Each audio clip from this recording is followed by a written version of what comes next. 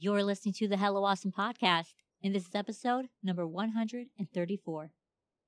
Hey, everybody, welcome back to the Hello Awesome podcast. JC here. I am so excited to bring you the final episode of season 8. We have had some amazing conversations. I have been so blessed to speak with these amazing women of God about their incredible testimonies. And I was so excited to teach you about the fruit of the Spirit. We had our last episode highlighting that Bible study last week. So if you have not caught up, there's still time. You can go back and listen. But today I'm going to bring you the final interview of the season with Dacia Dillon. She is a powerhouse woman of God. I am so proud of what she is doing by allowing God to use her in such a mighty way in the kingdom of God. And in this episode, Dacia opens up about her life as a child, growing up in a multicultural home, and how she had to endure abuse and the way God pulled her out of that situation and placed her into an amazing calling on an amazing path. I cannot wait for you guys to listen to all of the discussions. Before we get into it, I just want to thank you guys for supporting the Hello Awesome podcast, the shop, all of the things. I am transitioning out of the shop and actually feeling like God wants me to just really embrace the ministry in a more, deep way. And I feel like I needed to just address this on the podcast. The books are not going anywhere. The podcast for now is not going anywhere. It's just the shop part of Hello Awesome. Ever since I can remember, Hello Awesome always has had a shop with mugs and t-shirts and all sorts of merch. And it just is not viable anymore. It's not financially supporting anything anymore. You guys have been blessing the ministry by buying books on Amazon, which I encourage you to still do. All you have to do is just head to Amazon.com, type in JC Pulford, that's JACYPULFORD, and purchase my books. That's really helpful in supporting the ministry of Hello Awesome. You can also go to Hello Awesome on Instagram at Hello Awesome Live. And on my link tree there is a donation button. You can also give to the ministry that way. But as of October 1st, which would have passed now, when this comes out on the 3rd, there is no shop attached to Hello Awesome. It is just the books and the podcast and any resources digitally that I would like to create. And I want to give space to see what God is going to do. I feel like He wants me to just give up that control for the shop and release that part of the ministry. And so I want to thank you for always supporting me whenever I've had a new mug or a new t-shirt, all of that. Merch is fun, I know, but it actually hasn't done as well as it has in the past. And I feel like that path for that avenue of the shop is at a close right now. So I want to just thank you guys for all your continuous support. Continue buying my books. Continue showing up and listening to the podcast. That also helps. And yeah, I just want to thank you guys for always sharing the love on social media. That's huge. And just believing with me what God is doing through Hello Awesome. So thank you one last time. And let's get into this episode. Here we go, guys. This is the last episode of the season. Episode number 134 that I am calling Victory and Grace with Dacia Dillon. Hey guys, I'm JC. Are you ready for real conversations about faith, business, and life? Me too. This is the Hello Awesome podcast, where I bring forth topics and truthful insights that will encourage you to make intentional choices and pursue God with your whole heart. Are you ready to say hello to the awesome blessings that God has for you? All right, let's do this.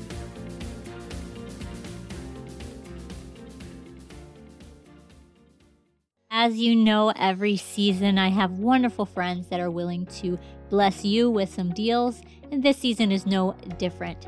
Back again to sponsor the podcast is our good friends over at Nuggles. If you are looking for stylish yet comfortable modest clothes this season, Nuggles has the best items to add to your closet at an affordable price. Just use our special code HelloAwesome10 for 10% off at nuggles.us. That's nuggles.us, and upgrade your modesty game right now. It's hard to know what products are toxic for your skin these days, right? But shopping with Oneness Essentials, you won't have to worry about anything except how to not be completely obsessed. Like with their luscious lotion sticks, creamy body butter, and handmade cold-pressed soaps available in so many scents. Never worry about dry skin again. Use code HELLO8 for 15% off your order at onenesssoapbiz.com. That's ONESSSOAPBIZ.com today. Kaylee is a modest shop for athletic apostolics and the daily go-getter. With quality stretchy skirts and dresses, Kaylee has what you need to make your wardrobe more versatile. Use code HelloAwesome15 for 15% off your order on their website, Kaylee.com. That's KHAYELY.com. And check out their wide selection today. Listen, I love being artsy. You should know that. But my handwriting kinda isn't the best. Thankfully, we have the Graceful Pen, a place for joyfully handmade stationery and gifts to uplift, inspire, and encourage. Table cards, invitations, gift tags, and envelope calligraphy are just some of their beautiful services. I truly think the Graceful Pen is doing something so wonderful, and I hope you will take advantage of using our code SOHAP22 for 5% off your custom calligraphy service this season. Our last sponsor of the Hello Awesome podcast is truly changing lives while also nourishing our skin with a spa-like quality. Delish Lips offers organic skincare with aromatherapy while donating 100% of their proceeds to world missions. Shop this unique but powerful ministry by going to DelishLipsNaturalBeauty.com and consider the change you are contributing to all around the world in the name of Jesus.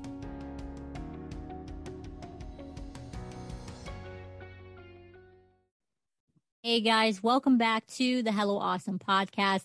I cannot wait to get to this interview.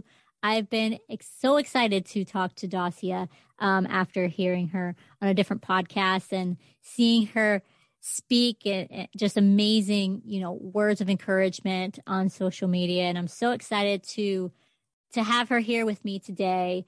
Dacia, thank you for taking the time to be here and to share your heart with us and your story. I really do appreciate it. Can you please take a minute to just share with us a little bit more about who you are and what you do? Thank you so much for having me on. It truly is a blessing. I'm excited for this conversation. And so, just a little bit about myself. I currently reside in a small town here in California called Delano. I'm more of like the Central Valley of California. Right now, currently, I am so blessed to be able to be our district president for young people, the South Central Messengers of Peace out here in California. School-wise, I am getting ready to wrap up my master's in school counseling. I've been studying the past years at Fresno State University and in the subject of school counseling. And last but not least, I always attribute this as one of the just greatest blessings of my Christian walk. I was very blessed to attend Christian Life Bible College out in Stockton all of year 2021. I didn't get to finish my associate's degree out there because God called me back home to serve. And I knew that it was just the time for my season to wrap up there, but I'll be finishing up my associates here in these next couple of months for Christian Life College. But overall, I'm just so blessed. God has been so good, and I'm just grateful to be able to serve our young people. I'm grateful to see how my ministry has been very interconnected to my career and just what God has been doing overall. So it truly is a blessing. Yeah, absolutely. I think we need way more apostolic counselors out there. Amen. I love hearing that so much. Amen. I think it is important for sure to have educators that not only will be a blessing to our students and to our children, but they just have that truth. I think it makes such a difference in the classroom. I mean, when a light shines, and a light is definitely godly. So I'm all for apostolic educators. That sounds like we need to come back for another episode just on that. Amen. I'm with you. So, like most of the guests on here, I shouldn't say just happened. Obviously, we know all things work together. But I did come across your testimony on Instagram. Someone shared it. I can't remember even how I came across it, to be honest, but it blessed me so much in what you shared. And you really just talked about your story with such conviction and really giving God glory. And so I wanted you to take us back to when you were a little girl. You said you are in California now. Were you always in California? Did you grow up there? And how was your home life like when you were younger? Yes, so I lived in California my whole life. I was born in Bakersfield, but I currently reside in the town of Delano. I've lived there pretty much my whole life. And so my testimony or background as a young girl is I was not born and raised in this truth. I actually was definitely something you would consider just kind of on the outskirts of this truth and this gospel. But I grew up in a very just dysfunctional home. And I'm actually grateful to be able to have this space to share my testimony. A lot of people don't know this about me, but whenever people see my last name, they get a little thrown off by it because they're like, okay, wait, you look a certain ethnicity, but then your last name, like what ethnicity are you? I get that question quite often. And I know we were kind of talking about our ethnicities beforehand. And so I am actually half Hispanic and half Punjabi Indian. So my mom is Hispanic. She's from Mexico, and my dad is Punjabi Indian from India. And so growing up, that was always kind of like a little fun fact that I would tell people when they would ask me, but there's a very dark truth to that as well. And so right now, predominantly, and it has, been something that has been passed down from generation to generation. And of course, it's become a little bit more accepting over time, but it's still something very predominant in the culture. The Punjabi Indian culture, if you marry outside of your culture, of your ethnicity of people, you are disowned from the family. Okay. And so you can imagine a lot of just the tension that my parents underwent because of my father marrying outside of his culture. And so with that being said, when I was around 6 months old, my Punjabi Indian father could not handle the tension of, the disowning of his family. So he ran away.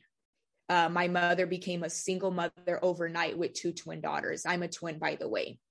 And so overnight, my mother became a single mother. And to this day, I have never met my biological father. I don't know who he is. I've never met him.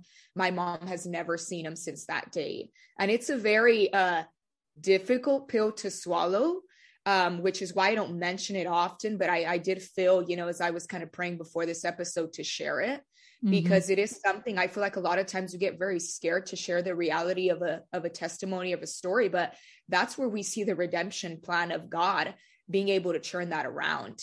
There's nothing too scary for God. There's no testimony that's too scary for God.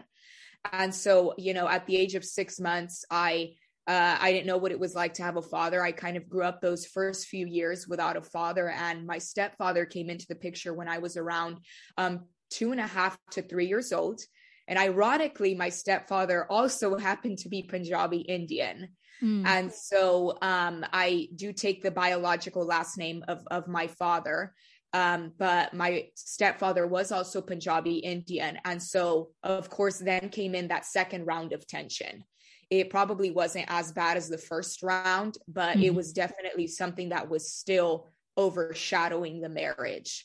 And so with that being said, there was a lot of domestic abuse that I began to see around the age of 2.5 or 3 when my stepfather married my mother. I know what it's like to see domestic abuse in the home. It first started with my mother, and then it went onto me and my sister. So we started getting physically abused when we were around the age of 3, as early as I could remember and have just a memory to remember it. And It's a little sad that you remember those things. And those are the moments that I remember as early as my childhood. And I still remember abuse happening, although that's the earliest kind of snapshot that I have of my childhood. And so we grew up in a very fearful, dysfunctional home.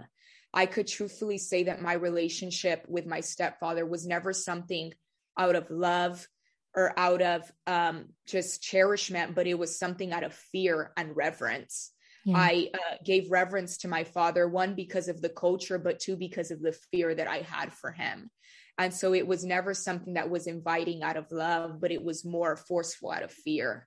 And so it was definitely a home where there was a lot of lack of peace, a lot of fear. And when you think about an environment that doesn't have God, well, every spirit is automatically invited that is against God. So you have fear, you have lack of joy, you have out of order, you have chaos, all these things that have just made themselves an invitation into your home because God is not present.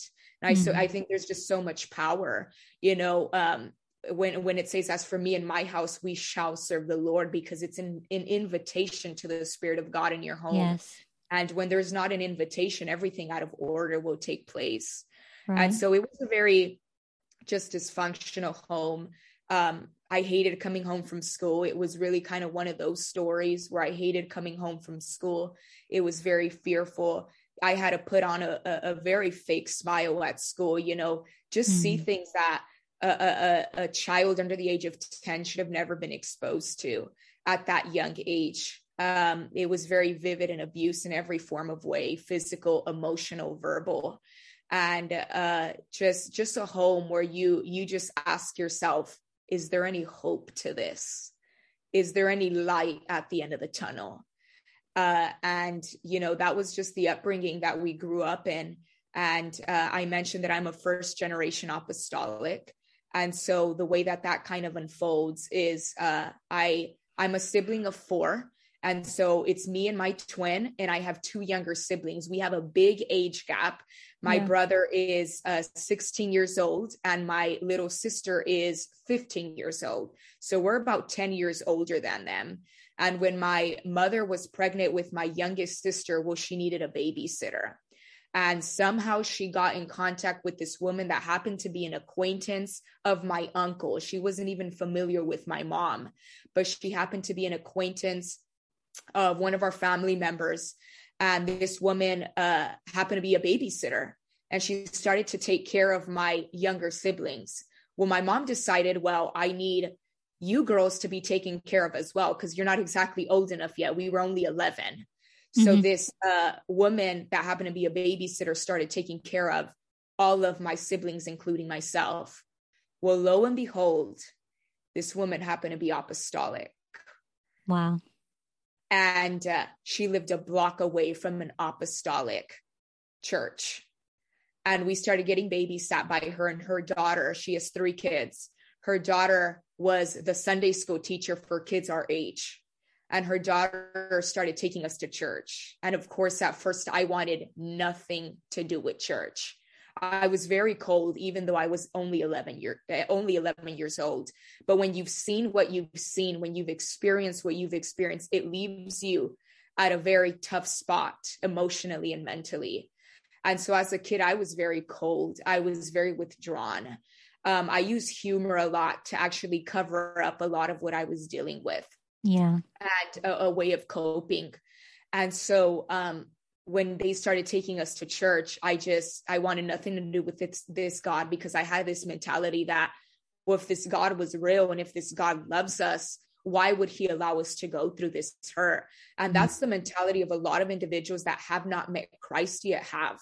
If this God is so loving, why would he allow us to go through this? And I think one of the lessons, and one of the biggest just lessons that I had to learn in this, was God was not the cause of it.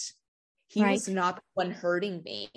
Yes, God is so sovereign that everything that happens in this world is passed through him, but that doesn't mean he's the initial cause of it. And I had to understand that God was not the one hurting me. He had seen every single detail since the moment I was a thought in my mother's womb, but that doesn't mean he was the initial cause of it. And so going into church, I came in with this very broken and hurt mentality, but God has a way of just showing you his overpowering love and embracing you. And so that was a little bit, and I'll talk about that in one of the questions later on, but that was just one of my biggest preconceived notions and mindsets that I had with God. But just when the Holy Ghost gets a hold of you, and when the touch of God gets a hold of you, it smashes and crushes, and it changes every mentality that you come in with your hurt and your brokenness. And God has the ability to just turn it around. And the very first moment God touched me, I knew I'm never going to feel this love anywhere else. I'm never going to be able to encounter a love so great that just hugs me and embraces me like this. And I knew this was it. I knew God was it.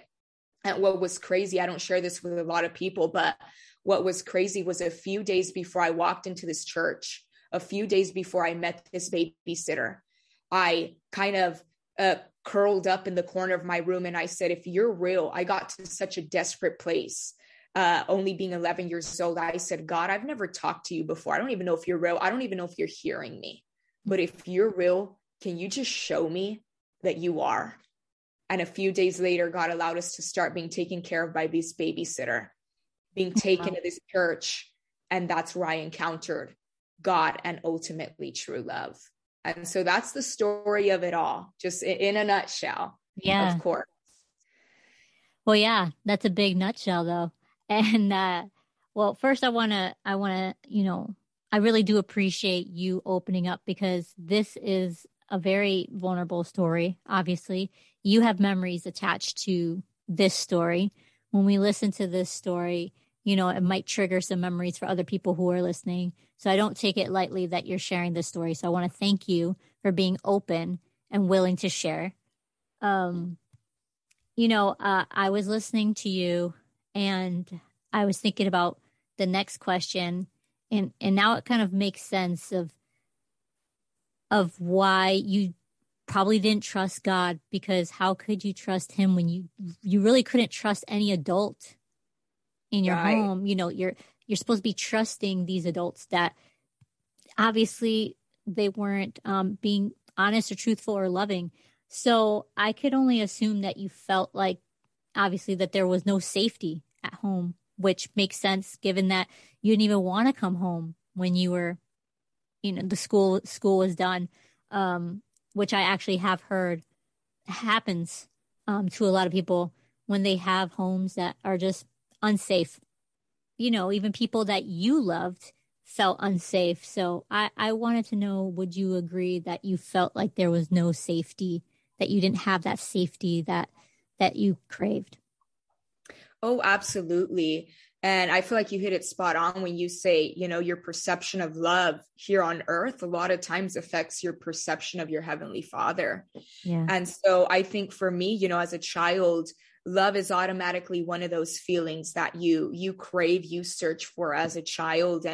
And the very first place that a child is supposed to find that is in their love with their parents. But what do you do when that's nowhere to be found? When a child can't feel that, can't see that in their very own home, well, it leaves them feeling very vulnerable and at a very just unsafe place. And so you can imagine, as a child, just looking for that, it was very scarring. It left me very vulnerable. If I couldn't find it in my own home, then where can I find it? And so one of the interesting things about that question is I feel like that is the case with a lot of individuals that have experienced their mother or father walk out on them, or just not have that love being given to them in their home. It begins to affect their relationship with their Heavenly Father. And I did not realize that until years in my Christian walk, until God had to actually expose that area of my heart. And it took me a while to kind of just understand the power of a prayer life. And when I was when I gave my life to God at the age of 13, well, God began to show me around the age of 16 or 17, I have to deal with your perception of love. And I had no idea what God was talking about. I said, God, I'm fine. I'm fine with my perception of love. He said, no, there's a lot of unforgiveness that you have towards your Father, and it's starting to seep into your relationship with your Heavenly Father. And it was one of those things that I never realized until God took the time to expose it to me, but he exposed it to me out of love. And he said, if I don't deal with this area, it will ultimately affect your relationship with me and affect your relationship with all those that I've called you to minister to, and just in ministry, in your family, and connect to. And I'm a firm believer that your relationship with God, your direct relationship with God, is a direct reflection of the way that you treat and view others. 100%. Yes. Because if you have an understanding of the love of God, and that has already been something that God has a true reflection of that with you, you'll know how to love others appropriately. When you know how to love God appropriately, you'll know how to love yourself appropriately. And ultimately, you'll know how to love people appropriately. It's all intertwined. And so I think one thing that I had to understand was I had a really difficult time becoming vulnerable with God. When I would go into the prayer room, I would have all these walls up. And I'll never forget when God exposed this to me. He said, you say you trust me, Dacia, but right after you pray a prayer of faith, you go up and you pick up a sword and a shield and ultimately defend yourself. Why don't you let me defend you? And then that's when God exposed it to me. It's because no one defended you as a child. No one was there to stand up for you as a child. You had to do that all on your own. So when it comes to your relationship with Christ, you feel like you've got to do that with me, Dacia. And I'm kind of just having this dialogue with God as I'm sharing this with you, but you feel like you have to do that with me, Dacia. You feel like you've got to pick up a sword and you've got to pick up this shield and do it all by yourself. And you don't let me fight your battles because you've never known what it's like to have someone defend you and fight for you. And that was a big wake-up call for me, because God said, you're treating what has taken place in your earthly home and you're viewing it in your spiritual home, and what your Father did to you on the earth, you're starting to let it affect the perception of your Heavenly Father. And I've got to deal with you on the subject of love. And I understand that you never had it, but you need to let me become it, and you need to let me defend you. And I feel like that's the case with a lot of individuals. I can't tell you numerous times that I've gone and I've been very blessed to just speak to young people, that is one of the biggest hindrances that I feel a lot of young people have with their breakthroughs. They can't be vulnerable with God because something happened in their own personal life with a parent, with someone that they should have trusted for love, and it was not reciprocated. And that begins to affect their relationship with their Heavenly Father. So God had to really deal with me on that subject. And when he dealt with me on that, that's when I began to see such a shift in the way that I love God openly, vulnerably, honestly. And it's scary. Yes, it is at the beginning. And I don't think it ever kind of stops being scary because some of those little moments come up, but God's grace helps you. And that's why I had to understand I have to be vulnerable with you if I'm ever going to receive my breakthrough. I have to be willing to be honest with you, because it's that honesty that leaves me vulnerable, but it's that vulnerability that lets you come in to those crevices of my heart and just deal with them the way that you need to deal with them. And that was ultimately what led me to one of the greatest breakthroughs of my spiritual walk. Understanding that God had to deal with the vulnerabilities and the weaknesses of me as a child, not having that love, ultimately getting that love from God. And I'll even take it a step further. I don't think I had a difficulty understanding that God loves me. I had a difficulty, and this is something that a lot of people don't talk about, letting myself be loved. Yeah. A lot of people, they know God loves them, but they don't let themselves be loved, because they don't feel like they deserve it. They don't feel like they're good enough to deserve God's love. And they ultimately build these walls where they don't let God's love in. God's love is willing to come in just like a crashing ocean and embrace us. But it's us that sometimes put walls of Jericho, and we don't let the love of God come in because we feel like we don't deserve it because of what we've experienced. Right. What we've been told, you don't deserve that love. You're not good enough. So we don't let the love of God embrace us. And I think that's just a whole nother subject on itself. But we have to let God, and to anyone listening to this, understand that God loves you, but let yourself be loved, because you will rob yourself of what the love of God has the ability to do. If you will just let yourself be loved, know that God's love is available, it's willing, and it's waiting to embrace you. That's why he died. He didn't die for any perfect person. He didn't die based off your measurements. And isn't that so beautiful that that's the power of grace and love? Amen. It doesn't depend on our measurements. It depends on what God's willingness was just able to do at the cross. So don't measure God's love towards yourself. Just let yourself be loved. And that's one of the greatest lessons I had to learn for myself. And I'm so grateful God taught me that. He exposed that area to me. And now I can ultimately say that I embrace God's love fully and for what it is and the beauty of what it is. And I am rejoicing with you that you have found that, because there are many of us in the church who are trying to walk this walk with God and who are still being held back from a certain blessing because they cannot let go. They cannot forgive. And I appreciate everything that you share. It's so powerful. You know, one of the biggest things that God has taught me, especially when it comes to forgiveness, is we cannot wait for an apology. Yes. You may never get an I'm sorry. The person might not be there, or the timing might be gone. So if you're waiting for someone to say, I'm sorry before you forgive them, that is not the will of God. Yes. And it's so hard because that feels so good when somebody sees that they're wrong. They see that they have wronged you and they come to you and say, I'm sorry. The only way that can happen is if that person truly is repentant. And most people aren't.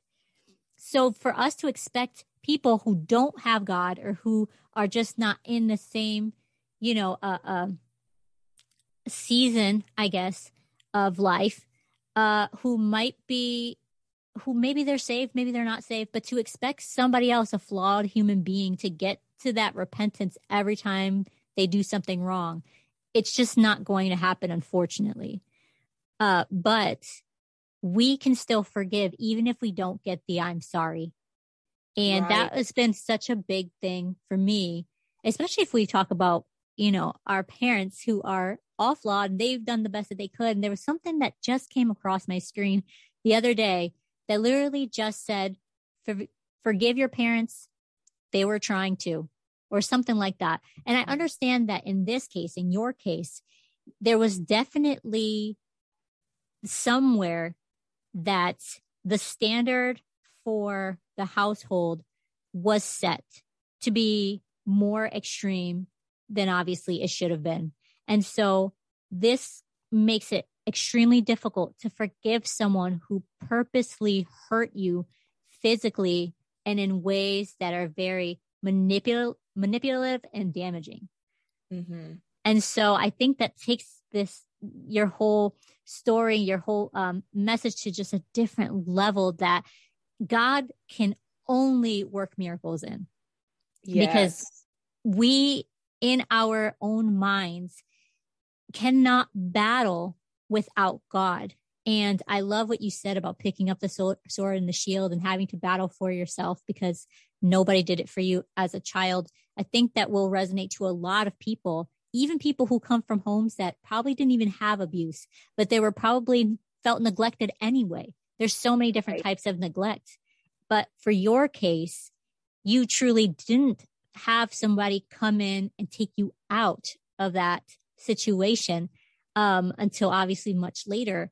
So I was thinking about how you said that your mom got remarried to someone of the same descent as your original father. And so, you had mentioned in the testimony that I had seen that you remember watching your father, who I'm guessing is your stepfather, at this part of your life, pray to false idols. Do you want to speak about that? Yeah, it's interesting because out of a lot of things of my childhood that I have remembered, but also I have my fair share of forgetting, that's one of the vivid pictures that just stayed glued to my memory. Yeah. And so I was around maybe 9 years old. And I remember walking down the hallway of our home and looking into my mother and stepfather's bedroom at the time. And I remember seeing my dad with kind of this piece of clothing around his head. And I looked at the wall because he looked very focused at what he was looking at the wall. And I remember kind of just turning my head and looking at the wall. And it was like a painting of one of their Indian gods just plastered on the wall. And I remember being so confused when I seen that because, as a child, your parents definitely present the way that you perceive the world. And I remember thinking to myself, well, is this truth? Is this the identity that is meant to be given to myself? Is this the culture that I'm going to follow? Is this what will become of me, what I will serve? And that was a very vivid upbringing for me, just seeing false gods being brought into our home, everything away from what is truth, from what is the gospel, from what ultimately is just the name of Jesus. It was everything straight away from that and the reality of everything that was false and everything that was hopeless.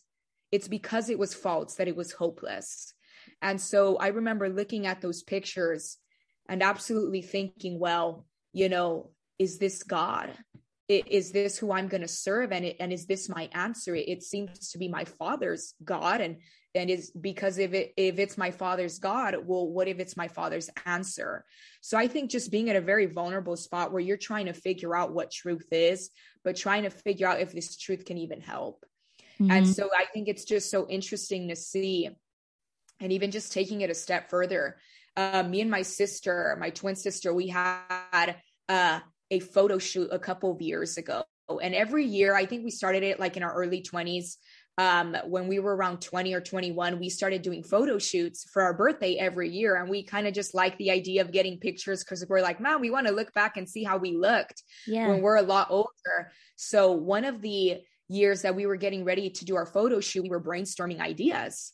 And my sister said, well, why don't we do something a little different this year? Why don't we embrace our Indian culture? And I said, well, what were you thinking? She said, well, Dacia, we've never done pictures or never kind of embrace just the clothing that the women in the Indian culture wear. Why don't we kind of just do a photo shoot dressed in those pieces of clothing? And so I was thinking about it. I'm like, we actually haven't really embraced that side of our culture. And so we decided to follow through with a photo shoot where we are dressed in kind of like these Indian sashes that we had bought and looked into. And I didn't think much of it. But when the photographer sent us the result of that photo shoot, and I opened up that photo album, it just hit me. Just seeing me dressed in that Indian clothing hit me. And I remember I had to kind of just step away from, the living room that I was in and just kind of go and find some time alone with God, because there was something about seeing me dressed in my Indian culture that just hit me and showed me this is what should have become of me. I should have never known truth. I should have never known what it's like to encounter the one true God. This should have been my culture and ultimately become my identity. I should have never known this Jesus Christ. And it just hit me. I think I was 21 or 22. And in that moment, there was just something revolutionary that happened. I had always, of course, understood the power of my testimony and my story, but there was just something about seeing me dressed in that culture, because ultimately, a lot of times your culture becomes your identity, who you are, the way that you perceive the world. And I should have never known this truth because I should have been everything away from this truth because of my upbringing. My culture had the dominant hand. Right. That should have been my identity, but God worked through that. And it just really is such a vivid snapshot in my memory, but such a a snapshot where I look at and I say, God, you were just intricately a part of every detail, and you led me to your truth despite something else having the dominant hand. And isn't it just so beautiful how we can grow up in these environments, and all these other things should have had the dominant hand, but God still went in there like a mighty right arm and rescued us. And we are now living the story of his truth and his identity. I think that's just so powerful. It's amazing. It's incredible.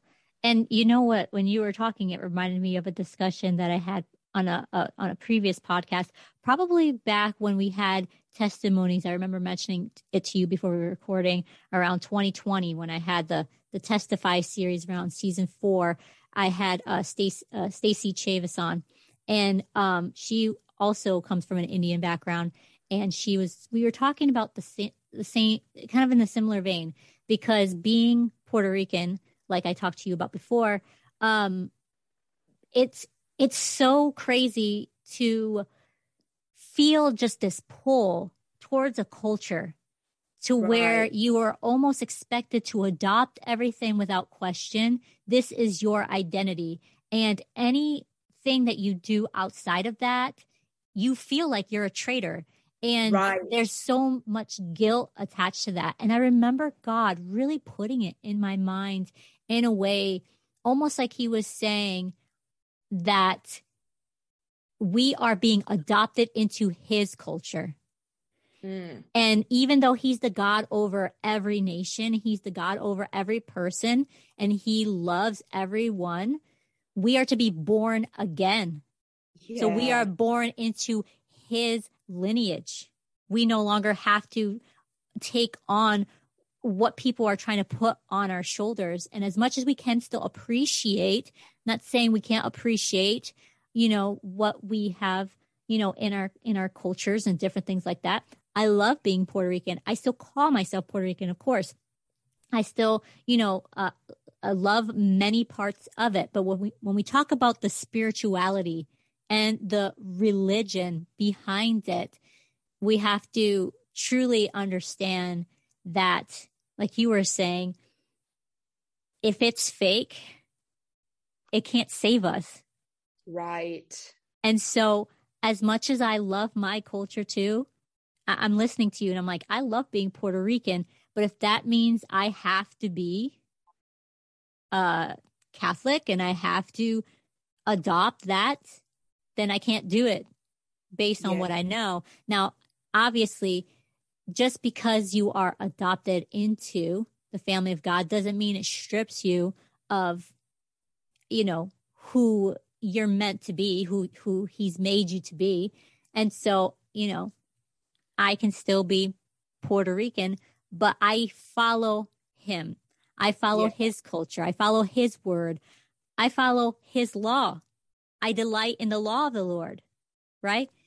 And in his law do I meditate day and night.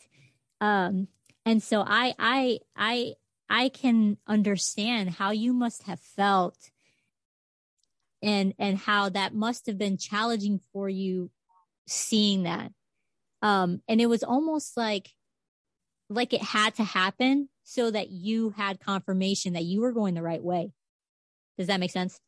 Oh yeah. And I just think it's so interesting. I want to thank you for bringing that point up, because that's such a powerful point where we a lot of times tie in our culture to our overall identity. Right. And so, that just kind of even brings me back a little bit just to scripture, when God had just one nation designated unto Abraham, but when the people decided that they wanted to build this tower that was so high to reach the capacity of the sky and to reach heaven, and in a way, just kind of self-glorify themselves. That's when at the Tower of Babel, that's when God allowed all nations to take place. Well, I'm going to change your language so you won't understand each other. And ultimately, it went from being a God culture to a man culture. So there's nothing wrong with embracing your culture that you have. Be proud of it. God has, obviously designated you to be in that culture, but it's dangerous when we allow our man culture to get in the way of our God culture. because Mm-hmm. that is when the Tower of Babel took place, when they tried to do things their own way, when they tried to build a tower so high that it'll reach the sky and in a way reach God. And God seen the pride of man. And that's when he allowed all the languages to be changed. And that's ultimately where different nations, different languages, different cultures came to be. And so we have to be careful when we allow our just culture to take over the culture of God, because man will always a lot of times be everything against God culture. And we have to be careful to not let those intertwine, but let our identity in God be greater than our identity in man and the culture that comes with it. Right. Right. Amen. I love that so much. And it gives people a lot of hope. And I feel hopeful, because you're going to have maybe that moment where you feel like you have to choose between A or B, and God comes in and says, nope, you can choose C, Christ. Right. Right. So, you've seen your stepdad, worship these false idols. You have it in your mind, like all these different questions, and you really are trying to seek out, what's the truth. And I was curious how old you were when the abuse stopped, if you can speak on that, if you're comfortable. Of course. And so I could say the abuse began around the age of 3. That was kind of like my youngest memory that I can remember. And so my parents got divorced when I was around the age of 13. And so I could say the physical abuse on my father's side stopped around that time because he was no longer in the home. But the emotional and verbal abuse, what was actually really unfortunate and really sad, was when my father kind of stepped aside from the picture, what kind of took over with my mother. And so that abuse continued with my mother more dominantly in the emotional and the verbal side from her, not as much on the physical side, although it was still something that was present. But the emotional and verbal abuse continued with my mother, I would say, up to around like 20 years old even. And so that was something that was ongoing for, pretty much all of my childhood and most of my teenage years. And so that was kind of the context of when the abuse started and continued. And so it definitely has taken a process of healing because of how long the abuse has taken. But God has been just so good through it all.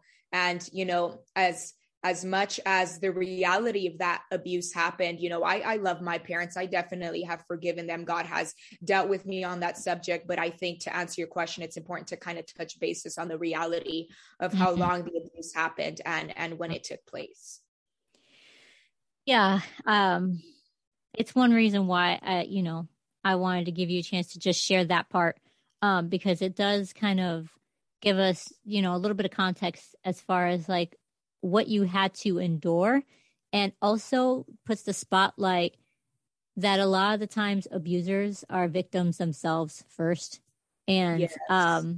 it doesn't make it right, clearly, but it just gives us an understanding of where they're coming from. And that could be an open door towards our healing and towards our forgiveness, is seeing them as people who are flawed and who truly, hurt people. And I was also, trying to think of the age that you were saying you started going to church and having to deal with church, but also going back home, knowing that you had to still deal with that. Just the night and day of it all must have been challenging. So when was the moment you truly felt that there was this spiritual change within yourself? Like, when did God truly meet you? I know you were talking about at the age of 11. Do you have like a specific moment that you can recall? Yes, I think I can pinpoint a few more than just one moment. I know the very first time I walked into an apostolic church, it was the local church that I attend still to this day, but we had gone to this kind of kids service out of town. And I remember all these kids kind of rallied up in this big van. And I honestly thought we were like going to the arcade. I didn't even know we were going to a church service. I'm like, okay, we're going to go play some games at an arcade. And I was dressed in like these basketball shorts. I was a big tomboy growing up in these basketball shorts and like these basketball sneakers. And we arrived to this church. And I remember thinking to myself, wait, this is a church. This is not an arcade like we had planned.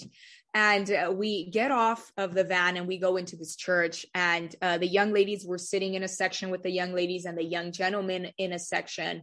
And me and my sister were next to each other, and we were about 11 or 12 years old. And this was a service completely dedicated to just kids our age, like 10 through 14, middle school in a sense. And I remember I showed up to this service and I was just so confused. I had never seen like this many young ladies just dress modestly, these kids just worshiping. It was completely just a different culture shock for me. And I remember that night, the preacher at this service spoke about God's love. And I remember sitting here listening to every word he was saying. And I tried my best to fight it off. Because going back to that subject where I say you struggle to feel loved and to feel like you could embrace this love. And I think that was very difficult for me to embrace growing up and receiving the love of God, thinking that this love could be for me too, for broken kids like me too, and flawed kids like me too. And so I remember hearing this preacher, and he invited all the kids to come up and pray in the altar where the preacher had spoken about the love of God. And it was the first time that I had ever heard that a God can love me. And I remember sitting there thinking to myself, wait, a God so big and so massive is real. And he loves someone as teeny tiny as me with all the flaws, all the baggage, all the scars that I have that can't be real. And they go up to the altar. And I remember the daughter of the babysitter, which I mentioned was kind of the Sunday school teacher. She tries to get me to go up to the altar and pray with the rest of the kids. And I just wanted nothing to do with it. But finally, just to kind of get her off my shoulder, I went up there and I kind of just plopped down at the altar. And I didn't even have any idea how to pray. I didn't even know what I was doing. I was looking at these kids, just kind of thinking, what in the world are you doing? Just get me out of here. I want nothing to do with this. But I remember I kind of just sat there and I didn't even know what to say. But I just kind of looked up at the ceiling. I said, fine. I kind of had this internal conversation with me and God, which I didn't believe was real. But I said, well, I'll give it a chance. Let's see. Maybe something will come out of it. And I just kind of under my breath told God, just why would you allow me to go through all of this? And are you real? And in that moment, if I could just kind of describe it, it was like this rushing wind just broke through in that atmosphere. It's like everything else disappeared. It was just me and this heavenly force in that room. And all of a sudden, I began to cry uncontrollably. And I began to feel just this warmth. Just from the crown of my feet, just from the soles of my feet to the crown of my head, I began to feel this just overpowering, just warmth and fire all over me. And I began to feel this internal joy that I have never felt before. And if I can describe it in an analogy, it would be like wanting a hug for 10 years and finally feeling this warmth embrace you. Despite your flaws, despite what baggage you came with, but just hold you and just put your head on this God's lap, on this God's chest, and just hold you as just a beloved daughter. And it was like wanting to feel true love all of your life and finally feeling it in that moment. Yeah. And I remember I ran up to the daughter of the babysitter. I said, what was that? I was confused, but I was also happy because I've never felt anything like that. I was just I was dumbfounded because I had no idea what that was. And I'll never forget, she put her hand on my shoulder and she said, Dacia, you have just experienced the love of God for the very first time. Mm. And I remember thinking, this is a feeling I never want to let go of. Let me sit here at your feet, Jesus. Yes. Let Yes. me just sit here all the days of my life, because I am convinced I will never feel anything so powerful, so real, but so sweet as honey, like this feeling that I felt in this moment. And it was that revolutionary moment that got me to say, I want to serve God. I want to know this God. I obviously know that I can feel him, so he must be real. And isn't that so amazing about God in comparison to all these other false gods? You'll feel him, he'll touch you. And the ultimate biggest evidence of that is the gift of the Holy Ghost. And I think that was the second just revolutionary moment when God filled me with the Holy Ghost.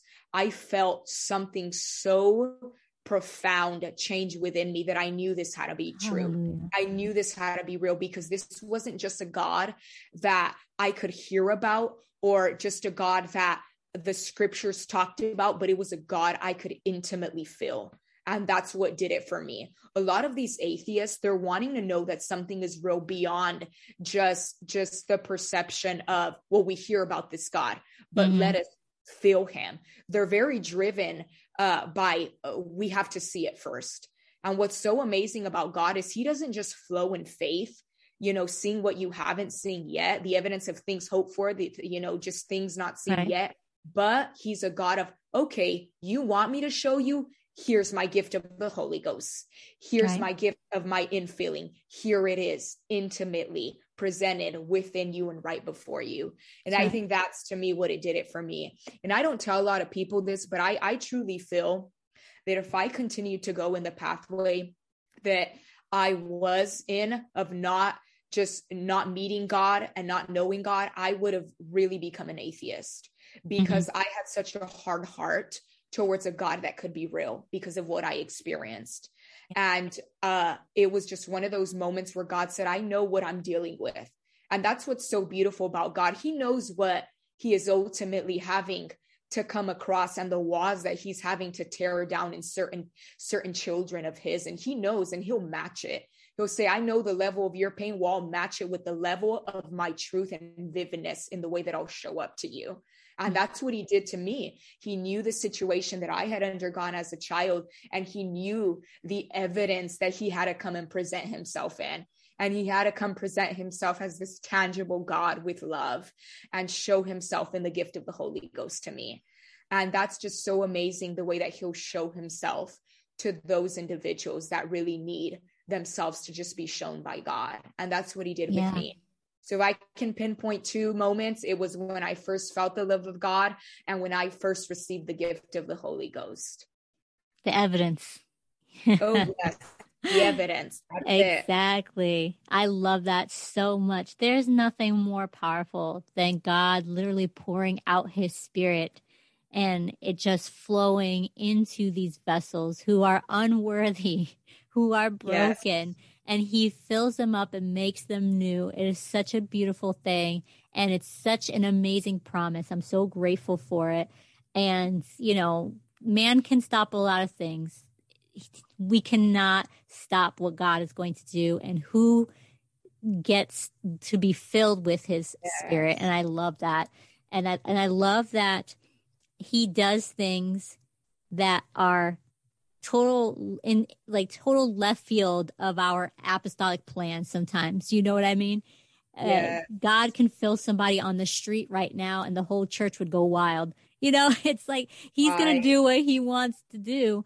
And I love that about him because he truly loves the soul. He wants everyone to have the opportunity to be saved. He gives everybody the chance so that they can have eternal life, so that they can enter into heaven with him and be with him forever. And I love that so much. And so what encouraging words would you say to the person out there who has dealt with abusive trauma and who are transitioning into maybe getting out of it or still dealing with some of the effects while still being in church while they're trying to heal? What would you say to them? This is such an important question. And I'm really grateful that you brought this up I think where I would start with this question is understanding that your abuse and trauma is not your identity. I can't tell you how many individuals I've met, God has allowed me to come across, that they feel like their label of what they have gone through is who they are. And if we continue to label ourselves by what we've gone through, we will become the identity of our victimization, not the identity of being a victor through God. I think identity is a big focus a lot of times when it comes to an individual that has dealt with this, because a lot of times you feel like you are what you went through, but you're not. You're everything God states that you are. And God is so amazing that he's not, I can honestly refer to God as a lot of times with the subjective form of just the word, or the little re in front of it. So when you think of God, you think of God just being like a redeemer, a restorer. He is everything that has the ability to have a turnaround. And when you let yourself be found in his identity, you can also ultimately be led to let yourself be found in the healing of him as well. I think it's important to understand that when it comes to healing and the transition of it, healing is not going to happen overnight. I do believe that there are certain situations where God could absolutely heal you in the moment of, but certain things that have deeper wounds like abuse and trauma, those take time. And it's because a lot of times it's a process, but God is trying to teach us through this process, but turn it around through this process. And so I think it's important to understand that you may not be there yet. For anyone that's transitioning into that, it took me years. And I'm not saying it'll be that same scenario for everyone else. Everyone's different because, of course, everyone understands the story the way that they understand it through God. But for me, it took me years, because that's how long the abuse was for me. So it took a little bit longer than maybe someone that maybe it wasn't as long, or for another individual, it may be longer. It just depends. You can't put a timestamp on healing. Mm-hmm. But I will say this, it's so encouraging to know the healer, that although we can't put a timestamp on it, we could know the healer is already working and is already in the process of the healing. So I think what I would encourage anyone that is wanting to just continue that transition of healing, or maybe they're not there yet, don't lose heart, because I believe it's not God's will for you to be oppressed. And I will, oh my goodness, I will put that on my gravestone. It is not God's will for you to be oppressed and live a life of oppression. That's not God's will. It's very interesting because for our district, our theme this year is victorious.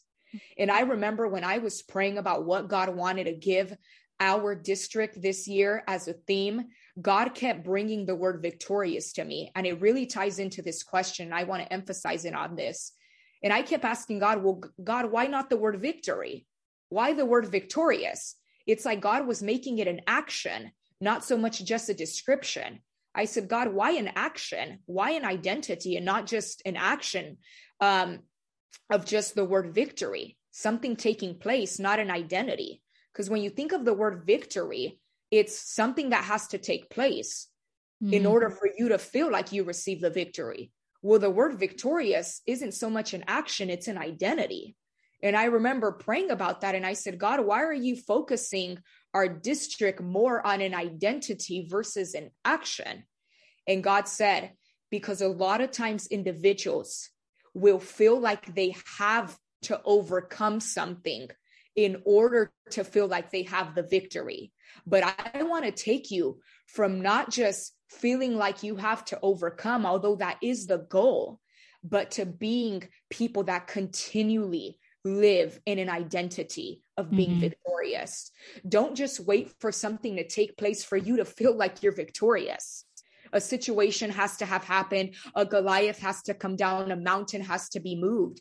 And although we pray and we hope for that coming to pass, but can we still be victorious even when we're going through the valley? Can we still be victorious even when the mountain hasn't moved? Can we still be victorious even when we're facing a Goliath? Right. Absolutely. And so God wanted to take our district from not just having overcome, but to being victorious in an identity continually, even before it takes place. So I think it's so important that when it comes to the subject of healing, that we may not be healed yet, but that doesn't mean we're anything less than the identity that God has called us to be. It may not have taken place yet, but that doesn't mean you're not what God has said you are. It's the goal, of course, to overcome and be healed, but that doesn't mean just because you're not there yet, you are anything less or outside of the identity of God. So to anyone that is probably in the situation or in the transition of getting to healing, continue to pray, continue to fast, hold steadfast to the word of God, because those are key things, taking on the whole armor of God that will lead you to that healing. But just don't ever exempt yourself from that identity, because you're not there yet. It's coming. Claim it and be the identity, not just an action of victory. Right. Amen. And I am not surprised that you keep mentioning identity, because literally in every single interview that we have done for this season of the podcast, it has been brought up. And I'm so grateful that God can transform our identity, and we can rely on him to truly show us who we are made to be. And even when we are confused and we are still healing, he is with us, and he takes our hand and he walks through the storm with us. And I'm reminded of the story of Peter. Everybody always says, Peter had doubt and he sunk. But, when God reached and held Peter's hand, they had to walk back through the storm together. Yeah. And, it doesn't matter what is coming our way. He is with us. He has a plan. And like you said, the healing is already going to come our way. And we just have to hold on to him. And I love what you said there about victory. I'm going to have to chew on that for a while, because it's just a different perspective. And I think that's so important to have that change in our mind of how we view that. So right now, you are walking with the Lord. Today, you are speaking from a place of redemption. We're not saying that the life of a Christian is perfect, of course, but how do you feel about where you are and what God has done? Oh, it's a very emotional thing for me. I often say that there are two things that I wake up every single day remembering. The first is the commitment that I made to God when I gave my life to him, when I married God ultimately. And the second one is where God brought me out of. I am actually very interconnected to just childhood Dacia. I'm very interconnected to her. I remember her every single day. I remember what she's gone through, but it's because I remember what she's gone through. It also connects to the puzzle piece of what God has brought me out of. I remember that every single day. And I think for me, I'll never forget when God gave me this analogy, and I just want to share it on this podcast. I remember God gave me this analogy of kind of, let's say I'm looking for a job. And he asked me this question one day. He said, Dacia, is there any job that will hire you with no qualifications? And it was just such a random question that came to my thoughts one day. And I kind of started to think about it.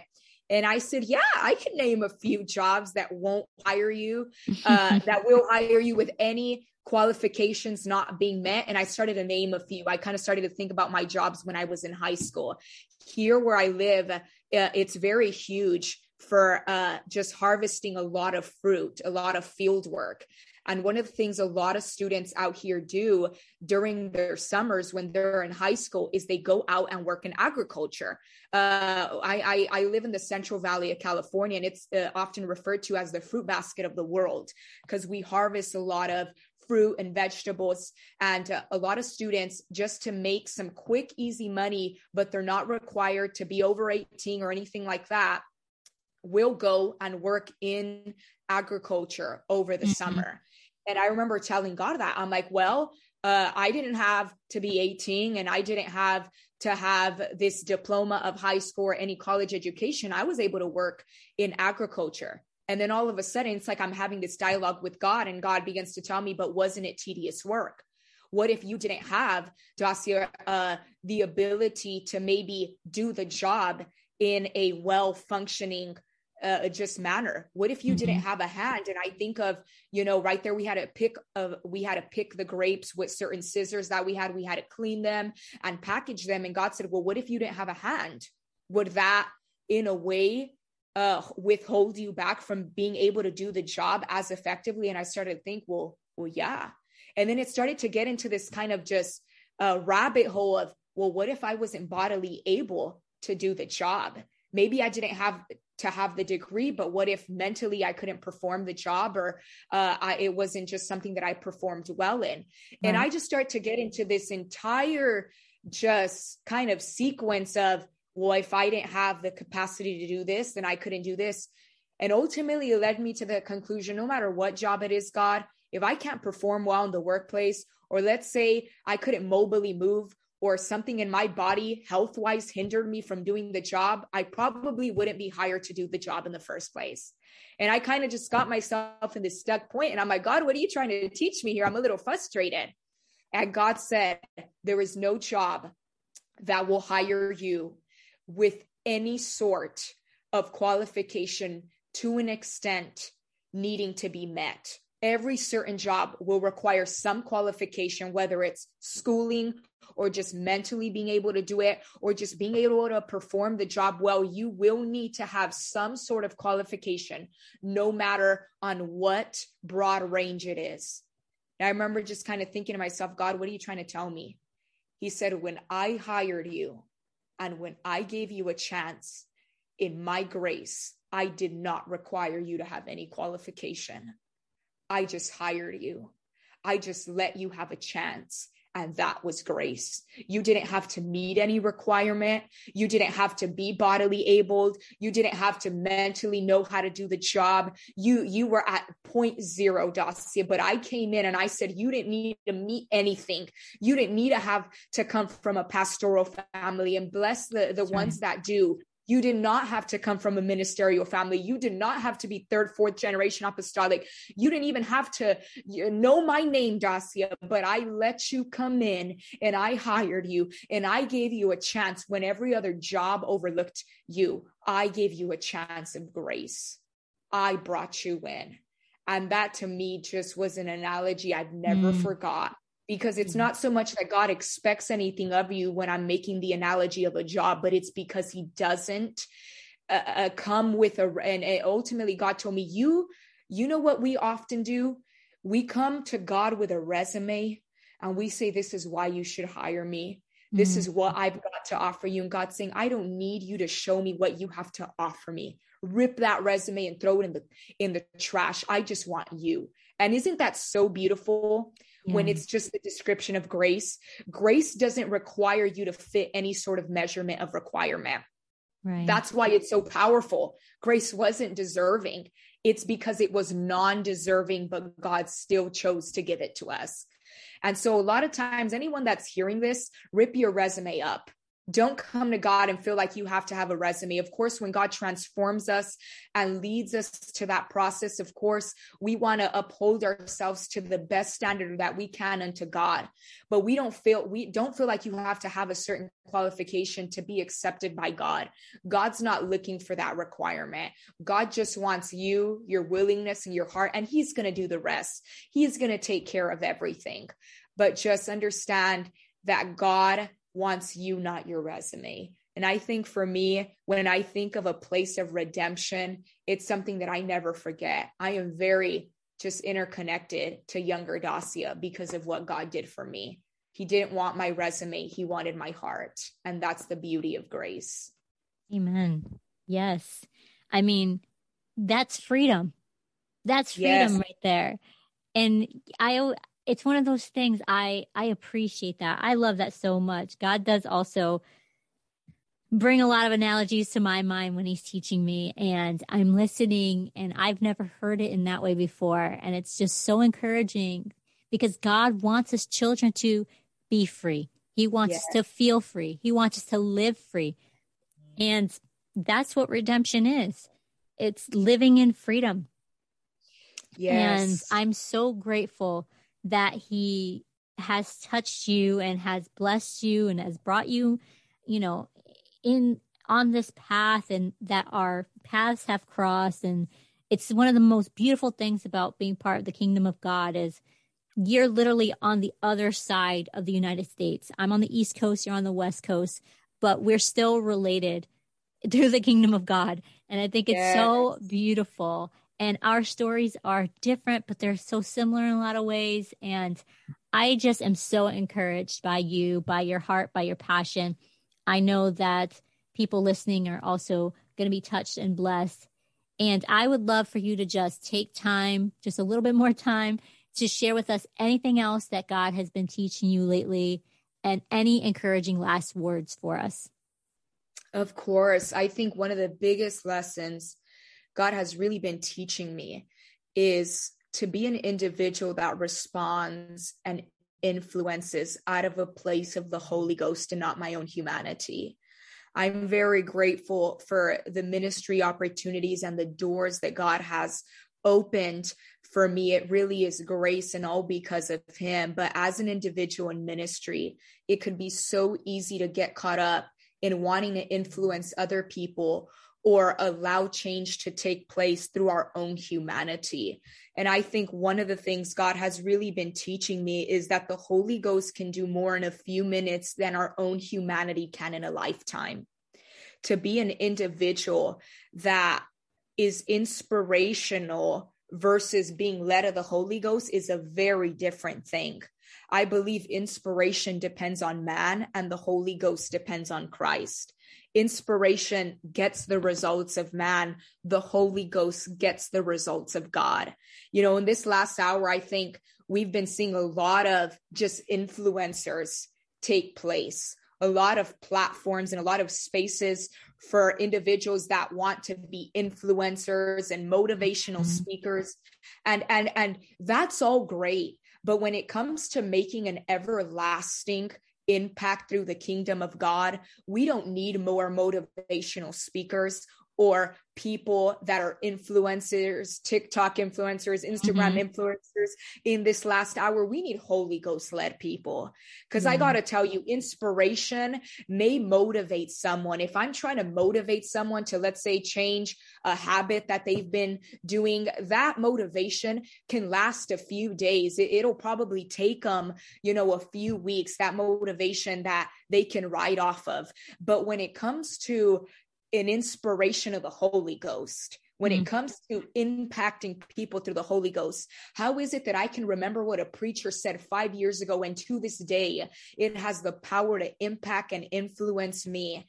And I'll never forget that word, that fresh word that they spoke. Why? Because it was not spoken out of a place of being motivational through man and trying to impact through man, but it was spoken out of a place of the Holy Ghost. And I think to anyone listening that is in ministry, that will be in ministry one day, you yourself are such a big individual that is influencing people through God, through the Holy Ghost. I think it's so important to understand that everything that we do, let it, one, be into the glory of God for his name and his name only. We're just vessels and instruments.